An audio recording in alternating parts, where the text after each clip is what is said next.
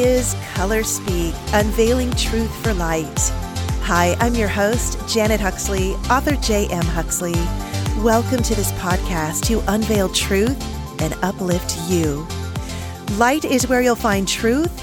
Truth is where you'll find color. Color is where you'll find God. Color is God. It's His love for you. We know light is what makes color happen. Color is a product of light. So if God is light, that means color testifies. Have you ever thought of color this way? Color celebrates what God has done from the beginning, what He is still doing. We can be encouraged to live our lives to the fullest, knowing we have support from the other side cheering us on in living color. We need only pay attention to be empowered on our journeys. There is so much more beyond what we can see. There is so much right in front of our eyes. You see, God never asks us to believe Him blindly. He gives us proof of His love and devotion to us, if we will only permit Him to. Because if we can be assured of a Creator who has our best interests in His heart and who loves us, we can be assured of our sacred, dynamic purpose here on earth. When we operate outside of fear and circumstances and within the glory our God has for us, we are able to step in and up to all we are designed to be. He never promised this would be easy. Not everything we walk through is cushioned with beds of colorful rose petals. But there is always hope there. There is always light for our effort. When we experience this, we are compelled to share this truth with others. Our encounters with God serve others. Our stories give the Spirit opportunity to work. Because there is triumph over struggle and victory over pain, and there is a love that can heal all brokenness, and we need to talk about these things. Today we have the honor of hearing from a woman who learned to balance her desire for healing with finding contentment apart from it. Debbie learned to stand in the gap, which is why her soon-to-be-released book is entitled, I'm Still Standing, Balancing Contentment with Desire for Healing. I'm Still Standing is Debbie's story of maintaining hope in the face of a sudden disability. Marked with questions about the Lord's purposes, it follows her learning to cope with many sudden losses in her life, but still reveling in the Lord's provision. Refined by her disability, she recounts the lessons she has learned about herself with viewpoints from her husband, parents, siblings, and friends, and she redefines normal, concluding that the Lord's ways and timing prevail. In 1999, at the age of 25, Debbie was diagnosed with multiple sclerosis. She says life was basically normal until the age of 43. Then in 2017, she experienced a major MS exacerbation, leading to the use of a cane, then a walker, and now a wheelchair. Debbie is a mom, a former school social worker, and now a soon-to-be published author who lives in a small town in Kansas. And Debbie has a lot to encourage us with today. It is such a pleasure to have you here. Hi, Debbie. Hi, Janet. Thank you. Thanks so much for being here. I'm just excited to hear what you have to say. And I will tell you, this is going to be a very organic podcast episode, which I love to do because I will be learning along with the rest of you about Debbie today. I will tell you, I don't know Debbie well, but what I do know is just absolutely a privilege to know. Debbie, tell me some more about yourself.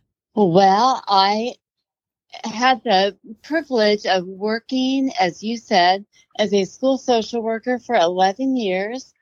And then I got to stay home with my kids when they were born and up until, I'm still staying home.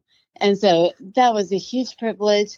I have 3 kids who are, almost 10, and then another 10-year-old and 13. And my husband, I've been married to for 20 years. He teaches public middle school here in our small town. And I get to spend time during the day by myself with the Lord and writing my book. It's wonderful. Aww. It's such a privilege. Wow, that is nice. So what subjects does he teach? Is it more than one or is it a specific subject? Yes. he teaches social studies, Kansas history, and in the past he's taught things like English, reading, PE, and he's coached both middle school football and high school baseball recently. Wow, that sounds like fun. Well, I still teach 3 high school classes myself. Okay. And they are American Lit, Brit Lit, and Worldviews. And this is my last semester teaching, Wow. but it's been a privilege. I love working with kids and I love Kansas history. Yeah. I'd like to sit in on that class. I would too, but I didn't take Kansas history having grown up in Texas. Right. And so I would love to take Kansas history. And I should note that my husband has my son as a student this year. And so I hear more about middle school than I've ever heard about any schooling. And it's wonderful. Oh, it is. I mean, it's one of the benefits to homeschooling. I did homeschool 5 of our 8 kids. And what I hadn't learned before, I learned. So it was really fun for me too. Oh, good. Learning all the way around. And tell me, you said you have 2 10-year-olds? Well, I do. My youngest child, she was adopted. And so my youngest 2 are actually 7 months apart. That was not purposeful, except for God. And so they're treated like twins in school. The 10-year-old the oldest one is a boy. And so at least they're different genders. But yeah, that's why they're that close in age. That's wonderful. Very cool. Well, hey, I want to just clarify, God set all of this up for our listeners. Yeah. So you and I connected through a mutual friend when you began your writing process. Yes. And so you've been busily writing your first book, which is super exciting. And then recently, I love that you reached out to me because, again, it's God's timing, because you wanted to talk all about editing and all of the stuff that goes along with publishing. And because of that, I had you on your mind. I had you on my mind. But then I had a break this week in my calendar for this podcast, and I prayed God would fill it with the next guest he intended for it. And I've always allowed him to do that. I don't get too far ahead of the game because I know that he's going to always have the right person at the right moment that he wants here, and he wants to be heard. And I have a way now on my website where potential guests can get on and schedule interviews. And all of that to say, I did not have this week booked. So I went to the Lord and I said, I'm so excited. You're going to tell me who it is I need to talk with. So I had you on my mind because we had reconnected, but then it sort of floated away. And I'm driving down the highway and I said, okay, God, by the way, we need to get back to this topic. Who do you want on Color Speak this week? And I was on the highway headed into the city. And just then the car next to me in the left lane passed by and I noticed the license plate. It had a symbol of a wheelchair on it. Mm-hmm. And it was a God ping. Mm. He said, that's who I want you to ask. I want you to ask Debbie to come on your podcast. Mm. And I thought, what are the chances she's available like tomorrow? So here we are. And I'm just so thrilled to know that you're right in the place that you need to be right now. Yeah, I'm so honored for you to be here. The honor is mutual. So I want to talk about this book that's forthcoming, which will be released soon. I know you're getting it off to the editor right away. I'm Still Standing. I love that title. That's awesome. Thank you. It's so ironic. Yeah, my kids actually stopped and very seriously, one looked at me and said, Mom, you don't stand. And I kind of laughed. I said, well, that's the point. In fact, the book, the cover, my thought is that the cover will have a picture of a wheelchair.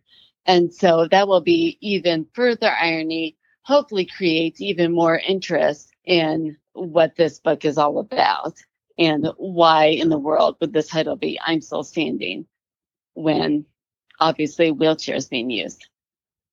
Wow. Well, so tell me, what is your mobility like? Are you able to care for yourself during the day when your husband and children are at school? Yeah, that's a great question. Every part of that changed. and was different every week during the past 4 years, but it's pretty much been stable since May.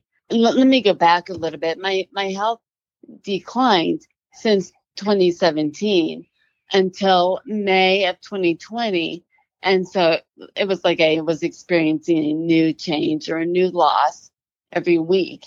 And then finally, with the help of probably medication, my decline stopped in May. And I've been fairly stable since then. So yes, I have a motorized wheelchair, an electric wheelchair, in my house that I use. And so I can get around fine by myself. If I need to stand to get something, I might do that. I don't like to do that a lot, honestly, but I might do that. So, but yes, I can care for myself during the day. I can get ready for myself by myself in the morning, which is a huge blessing. And I'm a fairly independent person. And so being able to do that by myself is huge. Because Yeah. I wasn't for a while. In the spring of last year, I was having to depend on my husband a lot to move around. So you can get in and out of your wheelchair by Yeah. yourself right now at this time. I still have arm strength, not all of it. I mean, certainly weakened, but I can move in and out of my chair. Yes. That's good. Well, we need to pray that not only does any progression toward a greater disability continue, but that I'm very optimistic that you could actually have healing, completely at some point. That's our God, but I want to get to your book, but that's your whole point is that you are standing in the balance, in the gap between learning to be content in this moment and knowing that healing is out there somewhere in the distance. Yes. If not in this life, certainly the next. Right. And that's a hard question to balance and to reconcile because I know what the Lord can do. Yes. But it Amen. hasn't happened to me. And so I'm not going to be upset about that and dwell in that upsetness. I'm going to live life. I have 3 kids and a husband, I have to live life. So instead, I'm going to learn to be content in the meantime.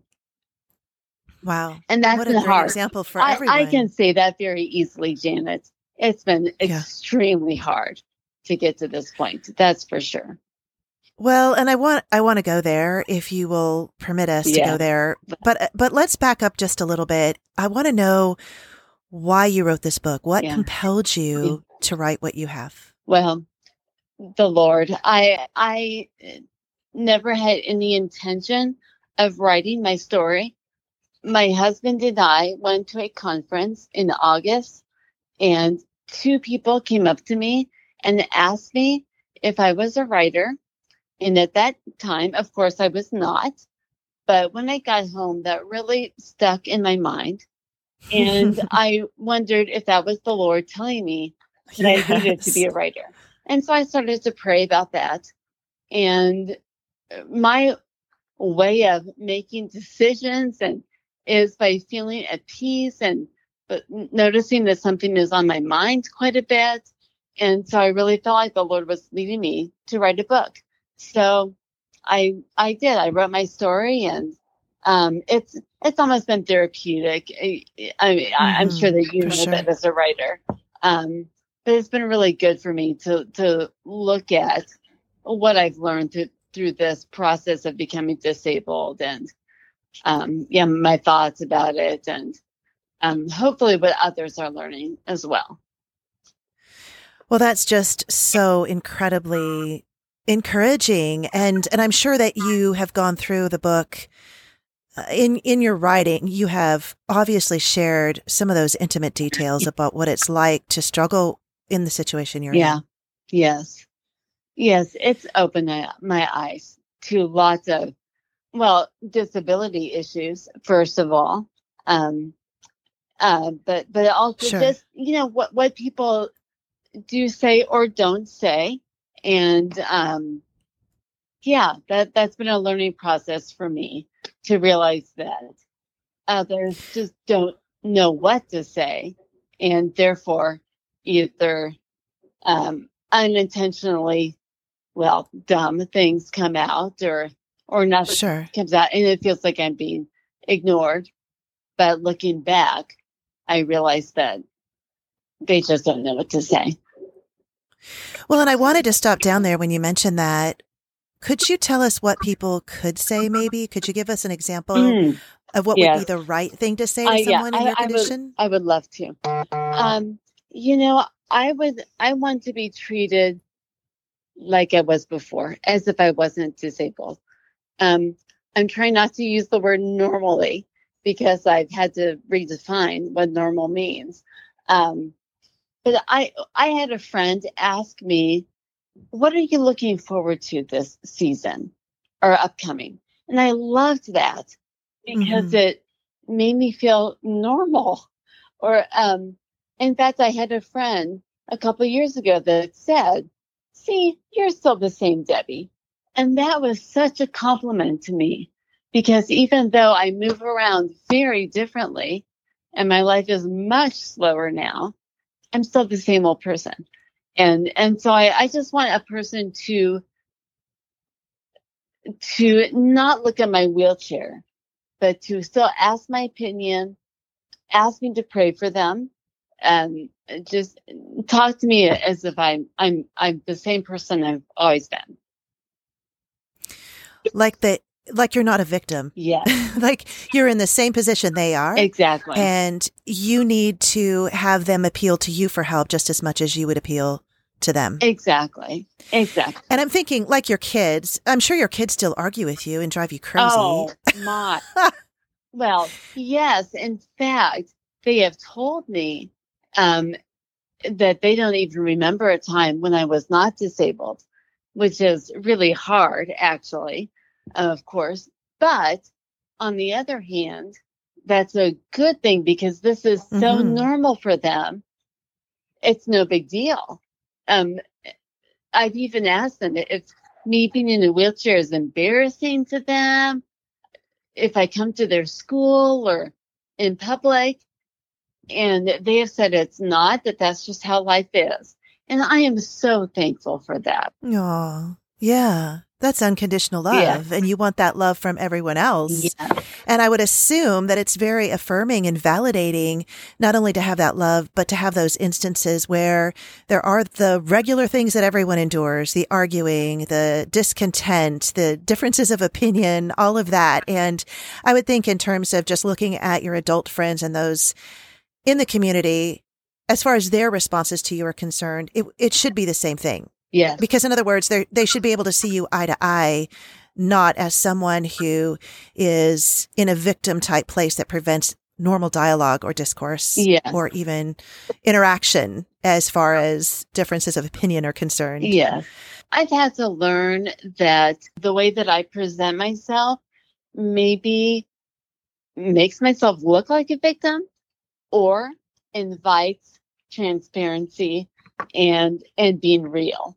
And so I've realized through this past year, of being in a wheelchair, or through the past 4 years of becoming disabled, that it would be very easy for me to be very reclusive and stay in my house. That'd be easy. Sure.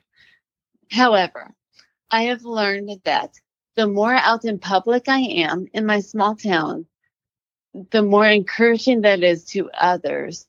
I think that me being in public in my small town around people who knew me for several years, non-disabled, and now are getting used to me, seeing me in a wheelchair, I think the more that they see me in a wheelchair, the more they realize that my life is not easy, just like their life is not easy. But I'm finding hope and joy and contentment in that. And I hope that that's encouraging. So I feel like it's a good thing that I'm out more, and I feel like that encourages others. Well, I love what you said there, because that's important information for all of us, whether we're in wheelchairs or not. We all get into these places of comfort, and we want to sort of shelter in place, as they say, or hold ourselves up in this. For me, I feel like I could easily crawl into my cave. I live out in the country. I'm in a gated area. I love getting home and just being able to talk with God and enjoy the great outdoors, all of those things that are really great for my comfort level, but they don't allow me to get out and to interact with people. And that's what we're called to do. And we're called to be not only an example, but we're called to love others. And we can't very well do that from the confines of our own safe environment. Right. Not always, anyway. Right. Yeah. You're right. I would love to just stay home and not go through the pain of getting into my van from my wheelchair and using public bathrooms that maybe aren't handicap accessible, for example. Yeah. That's really a problem. However, it's worth it. It's worth getting out and having coffee at the coffee shop with my friends and being social. And my hope is that shows people that the Lord can work through and has a purpose for all the bad stuff that goes on in our lives. Yeah. Well, you're absolutely a shining example and encouragement to us. Thank and you. Just thinking about just the way that you feel when others regard you one way or another. My mom came to mind. She's 83 and she is spry, and she always has been active. When we were younger, when I was in college, she used to go to fitness classes with me, and she sailed a lot. She was a commodore of a yacht club in California, and she even crewed on the Stars and Stripes. She is an amazing woman who at 83 gets down on the floor and plays with her great-grandchildren. Wow. However, I will say that I was not very mindful recently when we were walking out of my daughter's house and there was ice on the steps. And I said, "Be careful, Mom." And I said, "Why don't you hold on to me?" And she looked at me and she said, "Well, you could fall as easily as I can." She goes, "You be careful."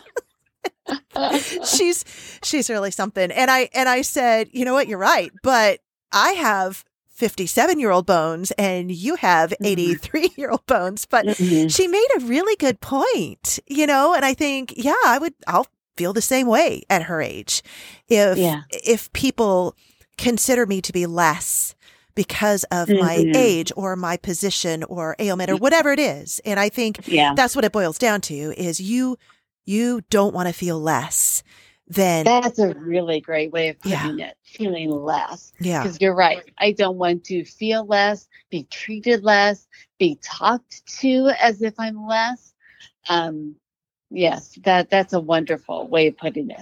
Well, if it helps you, I'm not kidding. I forgot you had this disability. So you and I talked. I did. I really did. And even when I saw the wheelchair yesterday, I'll be honest, I wasn't even sure.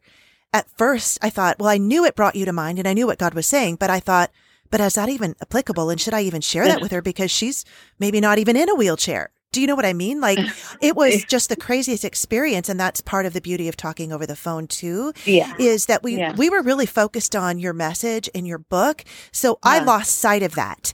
And it reminds me years ago of a friend that I had that was, not this reminds me, but it's a similar situation. I had a friend who was a very large woman, and she was just my friend. I knew her as my friend. I loved her. I had a heart for her. And I forgot that she was a very big woman. And then I introduced her to another friend, and the friend was kind. It wasn't like that at all. But the friend said, "Oh, the very big girl." And I had to stop for a minute and say, "Oh, is she big? Well, I guess she really is big." But I was so focused on who she was inside, like with your family members that may be that way, or in your case, your kids, how they view you in a wheelchair. Yeah. Those things are immaterial. It's about what is going on inside. And I think it's lovely that we can talk about this and really encourage people to see beyond the exterior physical limitations, which really are no limitations at all, and not see anyone as less because of any way, in any appearance, because of their appearance. Let's talk a little bit about the book. Are you able to? Yes.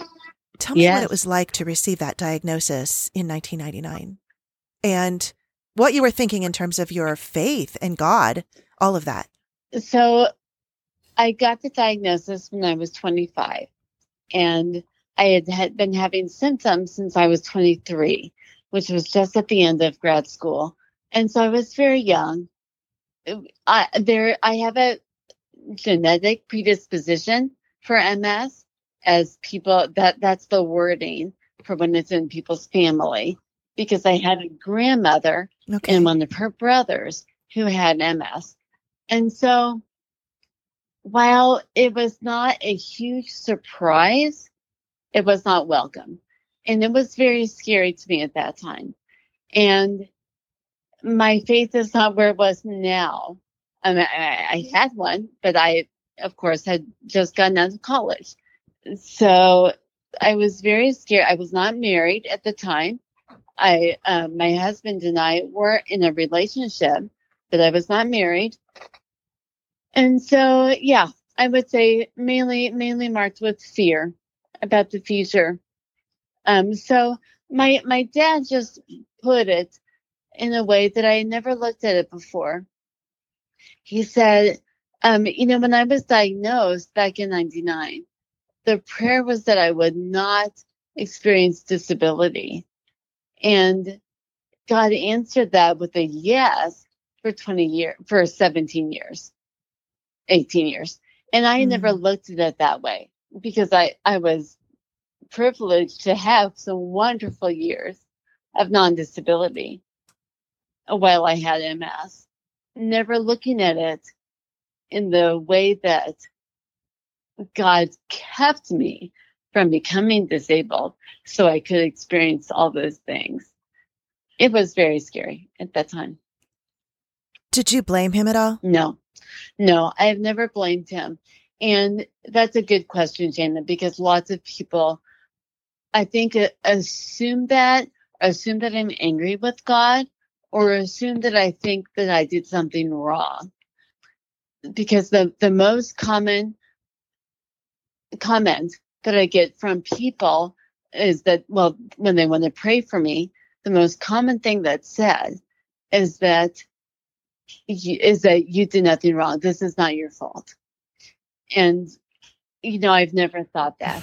I'm Right. You're thinking, well, yeah, duh. yeah, I yeah. mean, of course Yes, I not. am. Yeah. Yeah, pretty much. And so no, I've never been angry at God, and I've never blamed him or felt that I was the cause. Not that I think I'm But perfect. did you rail at him because of it? Were you angry, though, not necessarily at him, but the situation Totally. at all? Yes. Yeah. And especially the last 4 years. I've grieved a lot. And for me, that means crying. I've cried many, many, many tears. I'm sorry. So thank you. And so while I haven't been angry at God, yes, I've been angry at the situation and very sorrowful about my situation, grieving a lot. Yeah. Well, that's understandable. So what has he shown you through this, and how have you gotten closer to him because of it? Great question. He has shown me so much. I was reminding myself of one of my favorite sections of the Bible, the couple of verses that have meant maybe the most to me, even though I would say it's hard to choose because lots of verses have meant the most to me. But in 2 Corinthians 4, verses 16 through 18, from the New Living Translation, it starts with, "That is why we never give up." And Janet, that's my personality. I'm a very determined, independent person. That's wonderful. Yeah. God gave that to me, I think, for this reason. So it says, "That is why we never give up. Though our bodies are dying, our spirits are being renewed every day." Amen. I had read these verses before, but in the last 4 years, yes, my body is certainly deteriorating. It goes on to say, "For our present troubles are quite small and will last very long. Yet they produce for us an immeasurably great glory that will last forever." it really stands out to me that God says your present troubles are quite small. It doesn't seem small to me that I'm now disabled. And he tells me that it won't last very long. Well, I have had fears much different from that. But he goes on to say, so we don't look at the troubles we can see right now. Rather, we look forward to what we have not yet seen. For the troubles we see will soon be over, but the joys to come will last forever. And so I know this is a verse that is in some of your materials, so you're familiar with it. But focusing on the unseen has been very important to me. And knowing that the Lord has, I just have to trust. I use the phrase blind trust. I'm just trusting that the Lord, it has a wonderful purpose for this, and that I know I may never see it. This side of eternity. But right, you're exactly right. But I have to have something to hold on to, and that's what it is. Well, how has he demonstrated to you, Debbie, that he's in the moment? I mean, how are you so assured of this? For those who are listening. Yeah, that's a great question. Because it's more than just optimism. It is more than that. One, I can look at my window and see God's nature all around me. And just hearing even the same bird chirping every morning, right when the sun breaks, that's God. God is in that.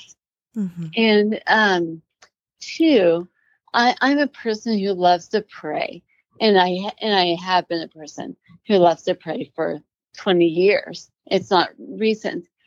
And things that I've prayed for 20 years, I saw the result of and saw it answered in the way that I had prayed for. And even though that was a long time waiting, very long, I've seen God do that in his own timing. Well, I know that you only need look out your window and see everything all around you to know that God is present. Yeah. It's much harder to have faith that he is not involved than it is just to observe and see that he is absolutely everything about the world we live in, the way it functions and the way that it's set up testifies to this and testifies to the truth that there is still more good than bad. It sounds to me like your faith has grown through your time with this disability. Yes, I would agree with that. I think that's come from lots of grieving, as I said earlier, and not wanting to stay in that place of grieving, knowing that it's okay, but also knowing that I need to find the joy that comes in the morning. And so, yes, I've certainly grown in my faith. And that comes from, Janet, I surround myself with women, with my friends who know the Lord well. And who That's important. Yeah. It's so important because when we get together, that's what we talk about, is the Lord and where we're at with the Lord and what we're studying in the Lord. And that is so important to me. That's one of the things that's really helped me move forward in my faith during this time. But also it's having a husband who also pursues the Lord strongly and encourages me to. And so that's been huge in it. I know that not everybody has that. That's a huge blessing to me that I do. But yes, I would say too, another way that I've gotten close to the Lord during this time is, I mentioned earlier that I get to be home during the day while my kids and my husband are at school. And I purposely don't fill my day with lots of things because I want to spend time with the Lord.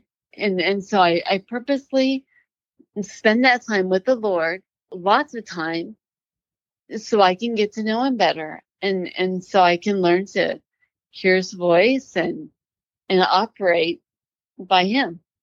Oh my goodness, that almost brings tears to my eyes. I totally can relate to this. There is nothing more wonderful than having that alone time with him. It makes me giddy. It does. Yes. And, you know, I just want to circle back to what you said about the verse that you gave, 2 Corinthians 4:16-18, the verses. Before you read those, all I kept thinking is, we have one life to live. We have one life to live. We have one life to live. That's what these verses are all about. We all have one life to live, and the rest of eternity is going to be contingent upon how we choose to live that life right here, right now. And we were never promised that it was to be all about our comfort. You see, for those that think this is all there is, that's what they're fighting for, is as much comfort and success and materialism and whatever that they can acquire in this moment. But see, when we look beyond that, that's not our prize. And so therefore, in this moment, whether it's just simply standing up for truth or talking about a condition that you're going through, whatever it is that we're doing in this life and experiencing and choosing to share with others, that matters. And I love that you see your life this way, and you've cried, you've lost tears over this, surely. Many, but you nevertheless endeavor to put your best foot forward, no pun intended, that you would honor him in the process, that no matter what you're going through, you're going to see it through to the finish line. And that is such an incredible message, a great illustration for the rest of us, because we all have our issues. We know what yours are, Debbie, but you also so gracefully and beautifully put that despite this situation, your MS, you have been richly blessed in so many other ways. And there are those who don't have those blessings that you have that can run. I just think it's a great testimony. Yeah. As we were talking, I was trying to find the story. It's just such a good story. And now here I'm going to say it, and I don't even remember the name of the book, but there was a woman, and maybe some of the listeners know what I'm talking about. There was a woman who wrote a book years ago, I would say within the last decade, that was at work and was getting something out of storage in a back room and up high, and she fell and she landed upside down, but hanging by her foot for quite a long time, and ended up with all sorts of terrible issues because of this. And she was wheelchair bound. And for 18 years, this woman begged the Lord for healing. And at the very end of the book, it's just the most incredible story that I've ever read. She is in her wheelchair by herself, and the wheelchair falls over, and she it gets caught on the rug or something, and she can't get up, and she cries out to the Lord. And she says he appears to her, that Jesus appears to her in this room and heals her. And later, her family comes over and walks into this room, and the Christmas tree is up, and they see the wheelchair positioned next to the Christmas tree, and they're all frightened because they're wondering where their mom and their wife is. And turns out she's standing behind the Christmas tree, and then she steps out to show them all her healing. And then she also documents in the book she has all sorts of medical records she includes to show that she really did have her healing. Wow. And so my takeaway at the end was, I sort of railed to the Lord. I'm not going to lie. I said, why did you make her wait 18 years, Lord? Yeah. What was all of this about? However, I will say that what a testimony that is, with all of the documentation she provided. And I believe in healing. I believe this is true. I believe what she says is accurate. I also know, of course, that doesn't happen for everyone. And I myself have been just in the trenches on occasion, crying out to him, asking him why he won't answer prayers of mine. So I don't know what all of that looks like or how all of that works. I know that we can believe and we can trust in him, that he has a purpose and a plan. And it sounds like you are living that out, that you have found your dynamic, sacred purpose and you're living it out. Yeah, it's, as I said, right in the beginning, it's such a hard balance to live out, this desire for healing, that's prayed for all the time by hundreds of people. But yet, at the same time, having to give him the glory for what looks like a very terrible situation. It's a hard thing to reconcile. But thankfully, the Lord is so gracious and has taught me so much, and continues to bless me in other ways, not in healing, but in many, many other ways. How do you look at the future, Debbie? What do you see there? Yeah, that's a great question. Honestly, sometimes there's fear, and it depends. It goes back and forth. I go back and forth on that every day because I don't want to be fearful. The Lord says very directly in the Bible, well over 350 times, to not fear. And so I know I'm not supposed to fear. However, that does come to mind occasionally, especially if there's a day that's tough and I'm having trouble moving around, or if my leg won't lift off the ground or whatever, that makes me fearful about the future. And, it's hard to think about my kids, like graduations, their weddings, things like that, having grandchildren. I don't know. I have no idea. So I have learned not to think about the future very much, and not to make plans for the future, because what I want doesn't matter, first of all, and may not happen. So I have this kind of filter that I've built into my brain that I just don't even think about it. Honestly, try not to. As far as this life is concerned, but obviously, the best is yet to come. And I think, the enemy, that's his shtick. I mean, that's what he does. He wants to convince us all that it's never going to be better than we have right now. And even if right now sucks, that's just, it's going to get worse. And I just think I've had to come to terms with this a lot. And I'm reminded in moments when the Lord sort of laughs at me and says gently, the best is yet to come. You have no idea. Your mind can't even imagine what I have prepared for you. And it's so good to be mindful of that. And I understand your perspective is a healthy, pragmatic one in this moment. And yet you must stay open to possibilities, right? Yeah, I must. And, in the earlier stages of disability, for example, when I had to move to a cane, that was very traumatic at that time and very difficult. And I prayed mightily that my disability would not get worse. Well, it did. And I started having to use a walker. Then, of course, I continued to pray that it wouldn't get worse. Well, it did. And I'm using it, and I'm now in a wheelchair. And so, the way I wanted and the way I've prayed that it wouldn't get worse, well, it always has. So I guess my prayers have changed, and that because I've seen God's provision in each of those stages of disability. So my prayers have changed that even if it does get worse, that I would still be able to stay content, and that the Lord would still provide in those situations. So that you would have comfort and peace in those moments. Yes. And that's how he's provided for you in the past. Yes. Yeah, I understand that. Well, very good.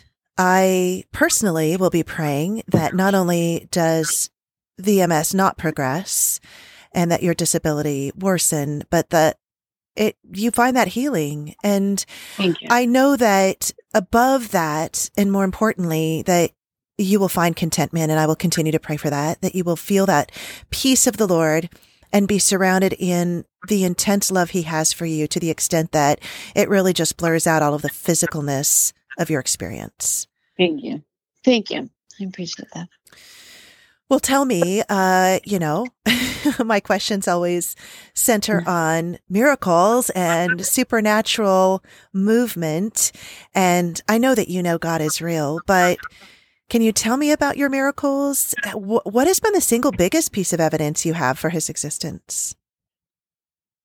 You know, yes, the biggest piece of evidence I have, when my husband and I were in a stage of having been told that we would never have biological children, we started an adoption process, which resulted in our daughter from China, actually. Oh, And that was a 6.5-year process. So had finally come to the conclusion that we would not have our own biological children. And we were fine with that. Not that wasn't painful in sure. itself. That's a whole additional story. But yeah. And all of a sudden, after many trips to a reproductive specialist, and that was given up on, and so not the product of the reproductive clinic, I miraculously became pregnant. And that was just God's proof of his love to us. Yes. And I became pregnant again after that. And so my Wow. second son is who I call my bonus baby. And so here we thought that we would just have one daughter from China, and we were okay with that. And now we have a loud house full of 3 kids. And it's wonderful. It's absolutely wonderful. I love it. And even though, as you know, I mean, my kids were ages 3, 2, and 1 when we brought my daughter home from China. That's insanity. And it was insanity. You're exactly right. And it was the hardest year of my life. I'm sure. But I kept thinking to myself, God did this. These were God's miraculous boys. And then this daughter, a 6.5-year wait. That's God's timing, not mine, of course. But so it's going to work out. And so that's what kept me going during that insanity. Wow, that's a great story. And I can so relate to it because my daughter had secondary infertility. They had their first son, and then she desperately wanted to get pregnant again and was having no luck at it. And anyway, when they finally prayed about it, and it was the funniest thing because the Lord told me she would have twins. And I thought, well, that's interesting. I wonder if I heard him right. So she ended up getting pregnant, and just about the time she was considering all of her fertility options, all of her options at the fertility clinic. And she said, you know what? I'm just going to let it go to God, and I'm just going to trust if it's supposed to happen, it will happen. Well, it happened immediately. She got pregnant with her daughter, my granddaughter, Abigail, who was born on the 30th anniversary of my father's plane crash, May the 3rd. And that's another story because that date had always been sort of difficult for me. And at any rate, that was such a gift. And then a short time later, she was pregnant with twin boys. Wow. So her life was crazy. I am still tired. I'm still tired. The boys just turned 3, the twins, and I am still exhausted. And I'm not even, I can imagine her life is crazy. Yeah. It felt like she had triplets, and yeah, it was great. And, but God is good. And my mom also was told she could not have children, and she married my dad, and he had 2 children already. He was divorced and had 2 children already. And she felt really great about that because she thought, I can never give him kids. Well, then she got pregnant with me. And after that, 3 more. Yeah, God is good. God is good. Well, I so appreciate you sharing your stories today, Debbie. And I don't think I even said your full name at the beginning. Debbie Oelke. I am so sorry. Well, I started thinking as I sat down, I need to find that story. But I want to find that story. I am going to find it. I know I have the book somewhere about that lady that was healed after 18 years. It was an amazing story. But, anyway, so I got a little sidetracked, so I do apologize, but I didn't say your name, Debbie Oelke, which I love. It's spelled actually Oelke, and the O and the L are not pronounced. No, Or no, the E and the L. and the L. The E and the L are not pronounced. So Yeah. Debbie Oelke, and you are finishing up your book now. And I know you've Yeah. just connected with an editor, my editor, Yes. which I know Yes. is going to be Yes. great for you. And your Thank you. book is I'm Still Standing. And you'll need to let me know, keep me updated on all of that so I can let everyone else know, promote your book for you. This is an exciting time. And I'm just excited to see what the Lord will continue to do in your life. Thank you so much, Janet. I am too. Do you have anything else you want to tell our listeners today, Debbie? I just wanted to say how amazing the Lord is. Yes. And you've never arrived. I've never arrived. I always am learning something new about the Lord and how he works and his word. So yeah, that's my last thing to say. My piece of encouragement is if a person doesn't know what to do or is going through a tough time, then get in the word. Yes. And joy does come in the morning. Oh, yeah, it sure does. There's joy beyond your wildest imagination coming for you, my friends. You just need to trust in Jesus. Yeah. Yes. Well, it's been an honor. Thank you so much for allowing me to talk with you today and being so gracious in your response. I'm so excited to support you and to know you. Thank you, Janet. I appreciate it. So Debbie Oelke, her book is soon to be available. I'm Still Standing, Balancing Contentment with Desire for Healing. I thank you so much for listening to us today. And I want to give you a verse before I leave. There is a verse I had in mind for today's cast, and here it is. It's Ephesians 2:10. For we are God's workmanship, created in Christ Jesus to do good works, which God prepared in advance for us to do. Please keep that in mind, because wherever you find yourself today, you are relevant, you are influential, and you are called to unveil truth for color, to light the world with color, and to share your color. I hope you'll continue to join us on Color Speak wherever you find your podcasts and on Grace and Truth Radio World. This is J.M. Huxley for Truth Talk on Color Speak, unveiling truth for light.